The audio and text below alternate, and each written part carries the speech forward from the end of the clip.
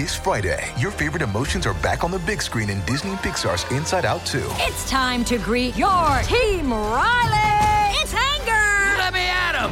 Fear. Safety checklist is complete. Disgust. Ew.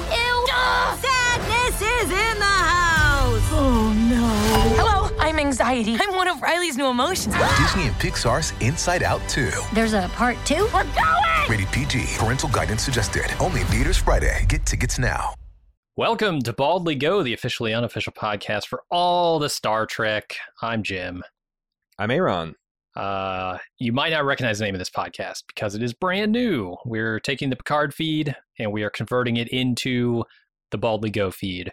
So we can cover more Star Trek, because I think both of us are pleasantly surprised with the way Star Trek's been going in the last year, let's say. I was going to say a couple years, but... I was just thinking that, like, wouldn't it be funny if the 2020s reignites our love for both Star Wars and Star Trek? Because, like, both of these franchises that have been moribund for many, many years are showing some signs of life with the, I think, fantastic first season of Strange New Worlds, the successful third season, nostalgia-heavy, admittedly, third season Picard. Yep. And on the Star Wars side, you got Andor with a glimmer of, like, oh, God, this might be something I'm interested as a 46-year-old Star Wars fan. Absolutely. The 2020 is going to bring it around. Knock on wood. Yeah, I certainly hope so, because I would like to talk more Star Trek. I'm in the middle of a Deep Space Nine rewatch, and that has been going smashingly well with my wife, who has never seen it. She's really enjoying it. I'm really enjoying it. Really enjoying everything I saw in season 1 of Star Trek Strange New Worlds. We're back to do a season 2 preview, just kind of talk about where we left things, what's going on maybe in that world. And kind of some of the preview stuff that we've already seen from the trailer. Just get the feed warmed up here for people. Yeah, I kind of want to start with, like, because there's probably a lot of Star Trek fans in our position where, boy, you just haven't been very happy. That's, you know, maybe you were a fan of the Voyager era, or maybe you made it through Enterprise, but, you know, Disco and the early goings of Star Trek Picard were... You know, again, I'm not saying that you're a bad person if you like them, but they were not what I would call, quote unquote, my Star Trek. And there's something about this Strange New Worlds, you know, because many times we said that they need to get back to basics. Like they went to left turn to Albuquerque when they went to a space station with Deep Space Nine, and that was interesting and fresh. But like, can we just get back to having pioneering spirit, freewheeling adventure where you're going to new worlds, strange new worlds, and uncontacted civilizations, and getting in moral quandaries? Can't we just do that? And Strange New Worlds seems like it is that thing. It is the return to classic gallivanting, prime directive defying Star Trek that I like so much. Yeah, let's explore ethics and the issues of our day and things like that. That's what I'm here for with Star Trek. And season 1 did that really well. I like the episodic nature of it, to where you don't have to have everything lead into everything else. It doesn't have to be prestige TV in that way. It can look and feel like prestige without all of that serious continuity. You know, you can have crazy adventures on a different planet every week and still make it feel important. But there's just enough continuity that I think makes it interesting. Like in kind of like the same way X-Files was mostly Monster of the Week, but you'd have your Myth Arc episode. The thing that is the glue that binds this together is Christopher Pike, who, if you're a big Star Trek fan, you know he was the fabled first commander, ill-fated commander of the Enterprise. And he wound up horribly scarred, disfigured, and confined into a fancy 23rd century wheelchair. Yeah. The big cardboard box by the looks of it. That Captain Pike is aware of this fate and the steps that lead him there. And the big quandary that he has is, does he duck this fate? Yeah. Or is him accepting it stave off an even worse future?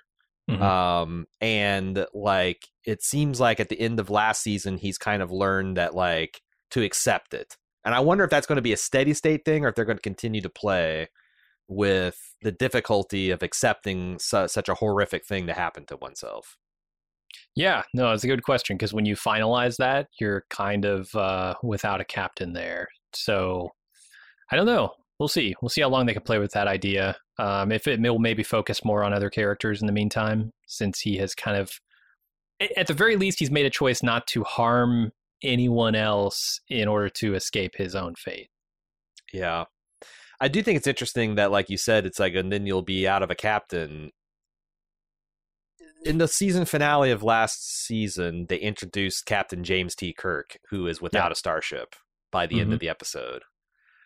Are they gonna fast forward this? Did they want Did they want a story where you just the classics back together again? I would be okay with that. I do wonder how people who have their own version of Trek, right, which is the original series, would feel about that. Yeah. Well, I want to talk about, because like the thing that I think it recommends this show is that I really like the look and feel. It feels like classic Star Trek, but even the look, it feels like this is the 60s television show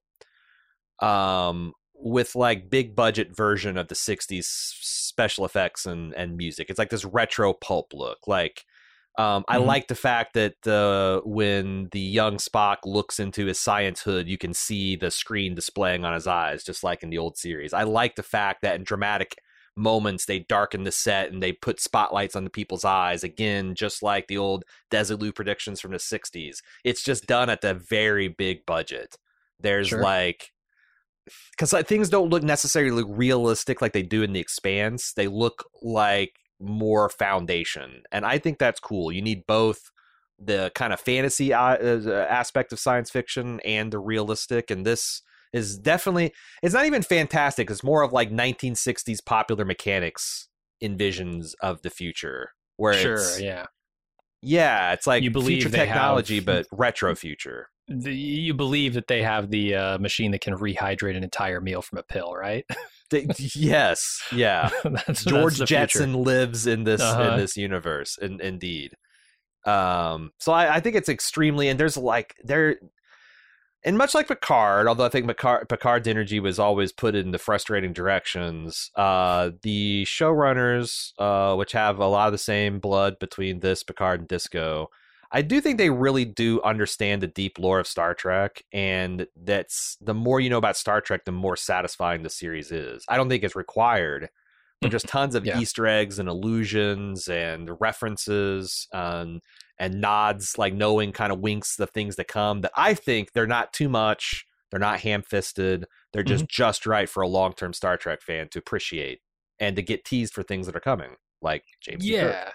No, I think they've been doing that really good. Kind of across the spectrum with Star Trek. I don't know about Disco because I stopped watching after season 1.5. Yeah, same. But Lower Decks does that really well. I have really been enjoying that show.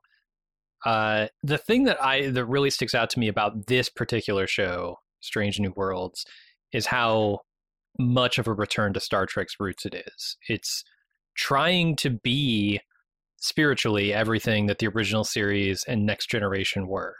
And I think they really nailed that, and I think they're consciously carrying that through to season 2. You can see from the trailer, there's a line in there that says, we're explorers, and sometimes it's easy to forget how freaking cool that is. You know, that was the crux of Star Trek for a long time, until we got into, Deep Space Nine is kind of partially guilty of transforming Star Trek into something else, but certainly Disco, certainly Picard was a different thing. Like all of that was different.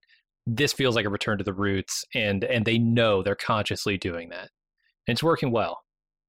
Yeah, and it's like, in a lot of ways, modern Trek is about the de-evolution of the Federation. Like, they're now a little grimy and evil. Like, this is like the aspirational Federation, where they're not to the Next Generation levels of enlightenment and the mental health and all that, but they want to be. They're the space cowboys of the Next Generation, right?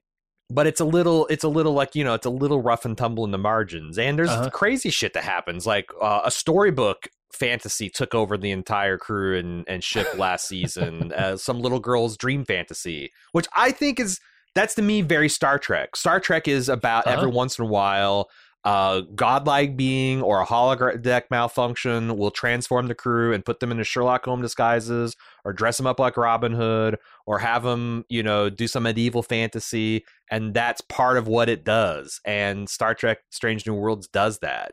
They go to civilizations that are like truly bizarre and offer like really interesting Faustian moral bargains. And like, is this the kind of civilization we'd want to live in? And is our civilization any better?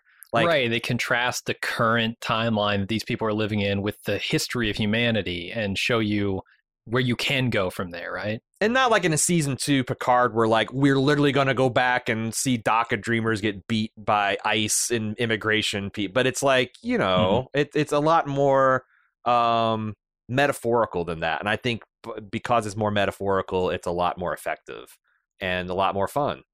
And it seems like we're doing more of that in the next season. Also, the trailer has a medieval looking scene with Pike having a shield of some kind, but guns are also there. So I don't know what kind of fantastical world that's going to be, but it looks fun. It looks like the Enterprise is like cruising through a giant forest, or maybe they gotten shrunken down and there's a little Enterprise going through a normal, but there's like weird stuff like that in the trailer. There's a lot of stuff I'm looking forward to. There's Spock drinking blood wine with Klingons who have not made their appearance on the show yet. The primary antagonists have been Gorn, who are fucking terrifying in this universe. Yes, they're like alien. The Gorn are at least they breed like xenomorphs. They burst, they lay eggs inside humans and they burst out. It's horrifying. But they like the Romulans were big antagonists last season, which I thought was really cool. And we're gonna beat the Klingons. That looks like a lot of fun. The Romulans still will be, right? They declared war on they got the Federation at the end of last that season, or was 7 years into the future. Okay. There was like this alternate timeline introduced in the finale of last season. So I think all that stuff has walked back, but we're definitely in tension. We've been at an active state of war with the neutral zone imposed for over 100 years at this point. Yeah. We'll be right back with more Bald Move after this brief pause.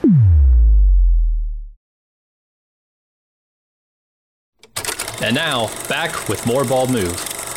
There's also, I think, I tried Lower Decks. I couldn't get into it, but it looks like that notable monster man, Jack Quaid, is making the 2D to 3D jump, and he is going to, with Tawny Newsome, they're going to be the two main characters of Lower Decks in real life. They're actually bridging the continuity. Let's do it. I'm so excited for that. I wonder if they'll... Jack Quaid with purple hair, everybody. Maybe if he's playing Boimler, yeah. Did you see him in the trailer? Yeah, he's in the trailer. I missed him. How did I miss him? They're the uniforms is what I'm like. Holy shit! That's a Lower Deck uniform? But like him with the purple hair, I'm like, what? And that it's definitely like a walk. Yeah. Because there's a trailer just came out like the last day. Have you seen that one? I must have. I just watched the trailer a few minutes ago. All right. Because, that's the one where that was like the big reveal at the end. I think I saw them, but I was looking at her speak the line, and I didn't recognize her. I would have recognized Jack Quaid for sure. Yeah. But I think he's standing right next to her. The other thing that I'm not sure about that the trailer features prominently is Spock's sex life. Yeah. That is some of the weakest parts of season 1. I'm not sure it's the weakest because they were all enjoyable individually, but there's so many episodes devoted to Vulcan sexuality. Mm-hmm. And look, Star Trek on further review has always been a horny show. Yep. It's a horny show. Mm-hmm. But like, it's a little bit too specific interspecies horny with Spock in a way that I find a little off-putting. Spread the sex around. That's the thing. I guess Spock is the least likely, in this case, victim of sex. Like, I don't think Spock really wants to be doing the sex. Why would a whole bunch of sexual hijinks orbit around the Vulcan? Yeah. Because it's the funniest pick, right? It's the least likely, most fish out of water thing. And I get that. The pond fire of it all and the Amok time, we got to get there. But like, it's a weird focus. I could go with an episode of that, but then maybe back off the throttle on the Spock sex. Yeah. The other thing that's interesting about the show is they change up the crew all the time. Like, out of the main bridge crew, they killed off the main engineer last season. Mm-hmm. They're replacing her with him, which I really liked, Himmler, with Carol Kane, notable kind of old lady comic actor. She was Miracle Max's wife in The Princess Bride. Very particular look and sound to her. It's going to be the complete opposite of Himmler. I'm interested to see what they do with her. But they also, like, the first officer got arrested as Rebecca a freakish genetic manipulated experiment that she's been hiding out. The direct descendant of Khan Noonien Soon is left the ship to do some relief work efforts.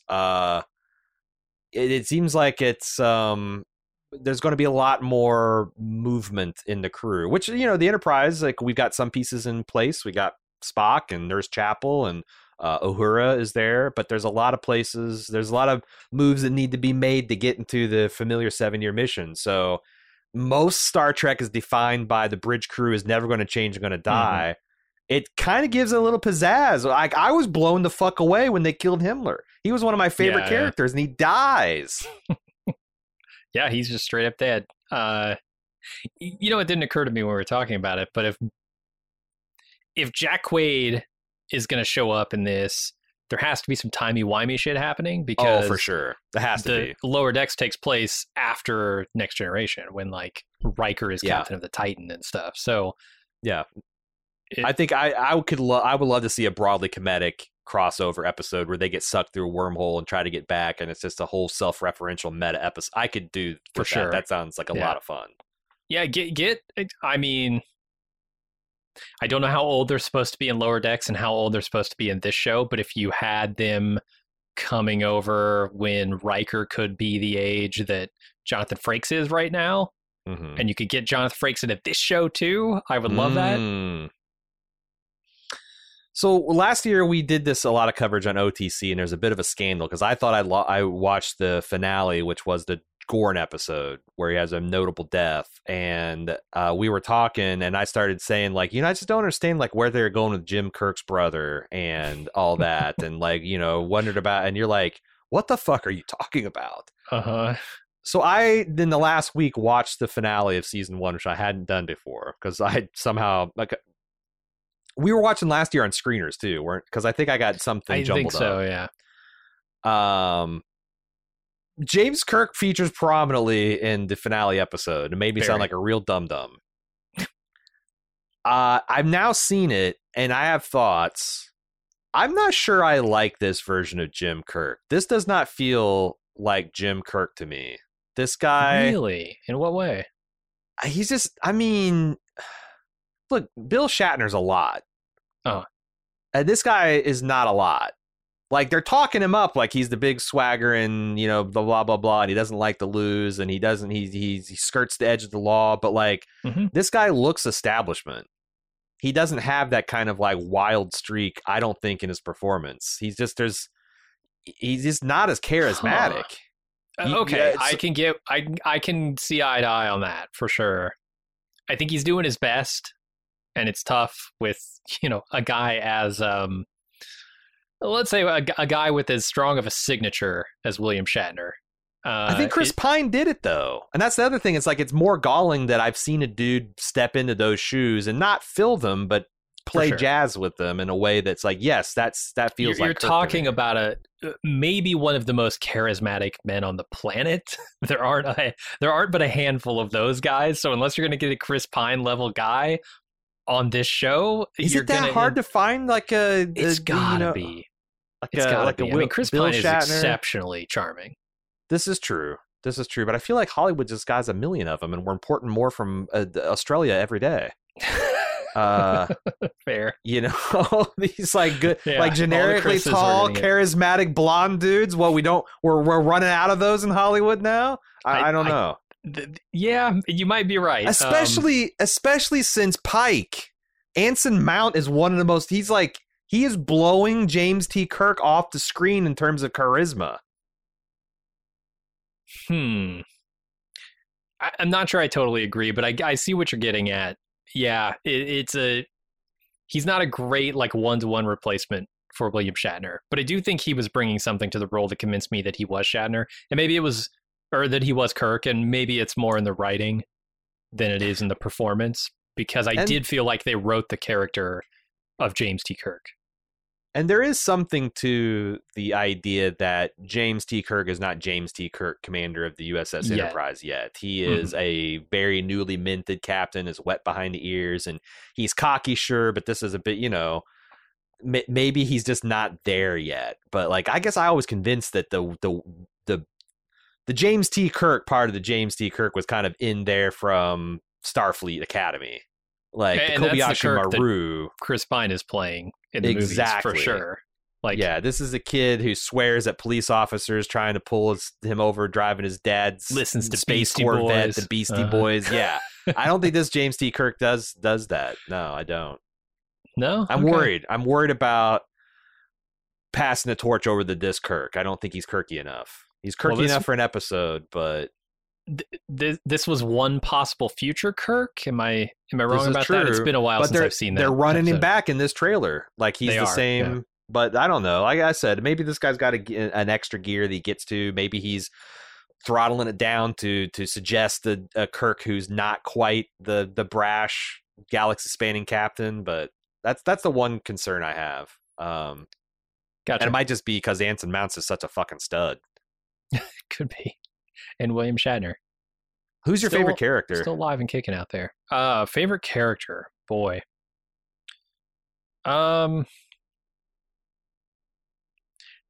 It's probably Pike. It's hard not to like Pike. We spent a lot of time with Pike. I really like Uhura in this really version good. Of her. As someone who's like kind of unsure she wants to be in Starfleet and feeling it out. I like her a lot in this. I had like a neck and neck relationship with Himmer and Mbinga, the medical officer. And unfortunately there's only one horse. Is really good. I'm still shocked that they dispensed with that. Like, yeah. So many, like the Pike thing they're continuing, the first officer, Illyrian, illegal jet modification they're continuing on, but like they just resolved that in like the 4th episode. What I thought was going to be like Data trying to be human or Geordi wanting eyes or like it just nope, that shit just got resolved. Yeah. I also really like the La'an Noonien Soon character, but the problem is like I don't think I thought it was intriguing that like you're gonna have like I don't know, like a half-blood superior genes, but it seems like that they're saying that she's separated so far from the Noonien bloodline that like she doesn't have any. She's essentially not a super soldier. So I kept on expecting her to do special shit, but she never did. So it's like I don't know. Like I wanted to like her, but it feels like she and the pilot are about the same, and that like they definitely have big writer ideas for what they're going to be, but that shit hasn't manifested. And kind of they soft wrote her out of the show. Yeah. But she's going to be back. We see her in the trailer. Yeah, so. True. But you know why I like her? Because I squint and I see Drummer. I like Drummer as a Starfleet officer is a fascinating idea. Mm-hmm. But yeah, I hope they do something. I hope they come up with something for Nurse Chapel to do, but sets up Spock. Oh my god! Well, based on the trailer, there's going to be plenty more of that. That. It's going to be a lot of that. That's the thing. We're listing off pretty much every character is like, which are your favorite characters? Because I think they did some really good characters in this one. You have your staples who you already kind of know. Like you sort of know Pike. You definitely know Uhura. You know Spock for sure. You know Spock, and I think Ethan Peck is a great Spock. He's a really good Spock. I think everybody they picked for Spock has been very good. True. I think this guy who played Sylar on Heroes, also very good. I forget his name. Yeah. I mean, I wonder if he's the easiest of the original bridge crew to cast, because Leonard Nimoy was so pulled back and reserved in that role 90% of the time. Yeah. So the challenge is when to show that 10%, and I feel like they're showing it 10% of the time, 50% of the time on Strange New Worlds. Yep. Spock New Worlds. What else we have to say except for I'm really excited. And we've got screeners. This is a show we have screeners for. Hooray to Paramount Plus. Yeah, so maybe we should talk about those. The schedule of release. I think we're going to be releasing these day and date with the episode airing as much as we can, because sometimes they surprise us with an episode. So yeah, so the first one's going to come out June 15th. We have they give us street dates on those that are usually like midnight or 3 a.m., but usually they come out a couple hours before. I haven't quite gotten a handle on Star Trek or Paramount Plus, but whenever the episode airs, our full coverage of the episode should be available at baldmove.com the second it drops. Yep. Certainly by the time the episode's over, with rare exception. But yeah, and we'll probably, because we have them screeners and we'll be recording some of these in advance, the feedback might be disconnected or like separated by a week or two. Or we might do a separate show. It just depends on how much feedback we get. So yeah, we'll see. Because also we'll be doing at some points of the season 4 other shows, I think. Oh God, it's gonna be a busy summer schedule with Star Trek leading us off here. So yeah, that's the release schedule. This will be cross-posted to Bald Move Pulp as well as its Baldly Go. It's really fun to finally get an explicit Star Trek reference with the explicit Bald Move reference, because if you don't know, Bald Move is an elaborate Picard joke that we used to say across board game tables in high school. And now it's come full circle. We got Baldly Go. The email you want to send is just going to be something that's repurposable, StarTrek@baldmove.com.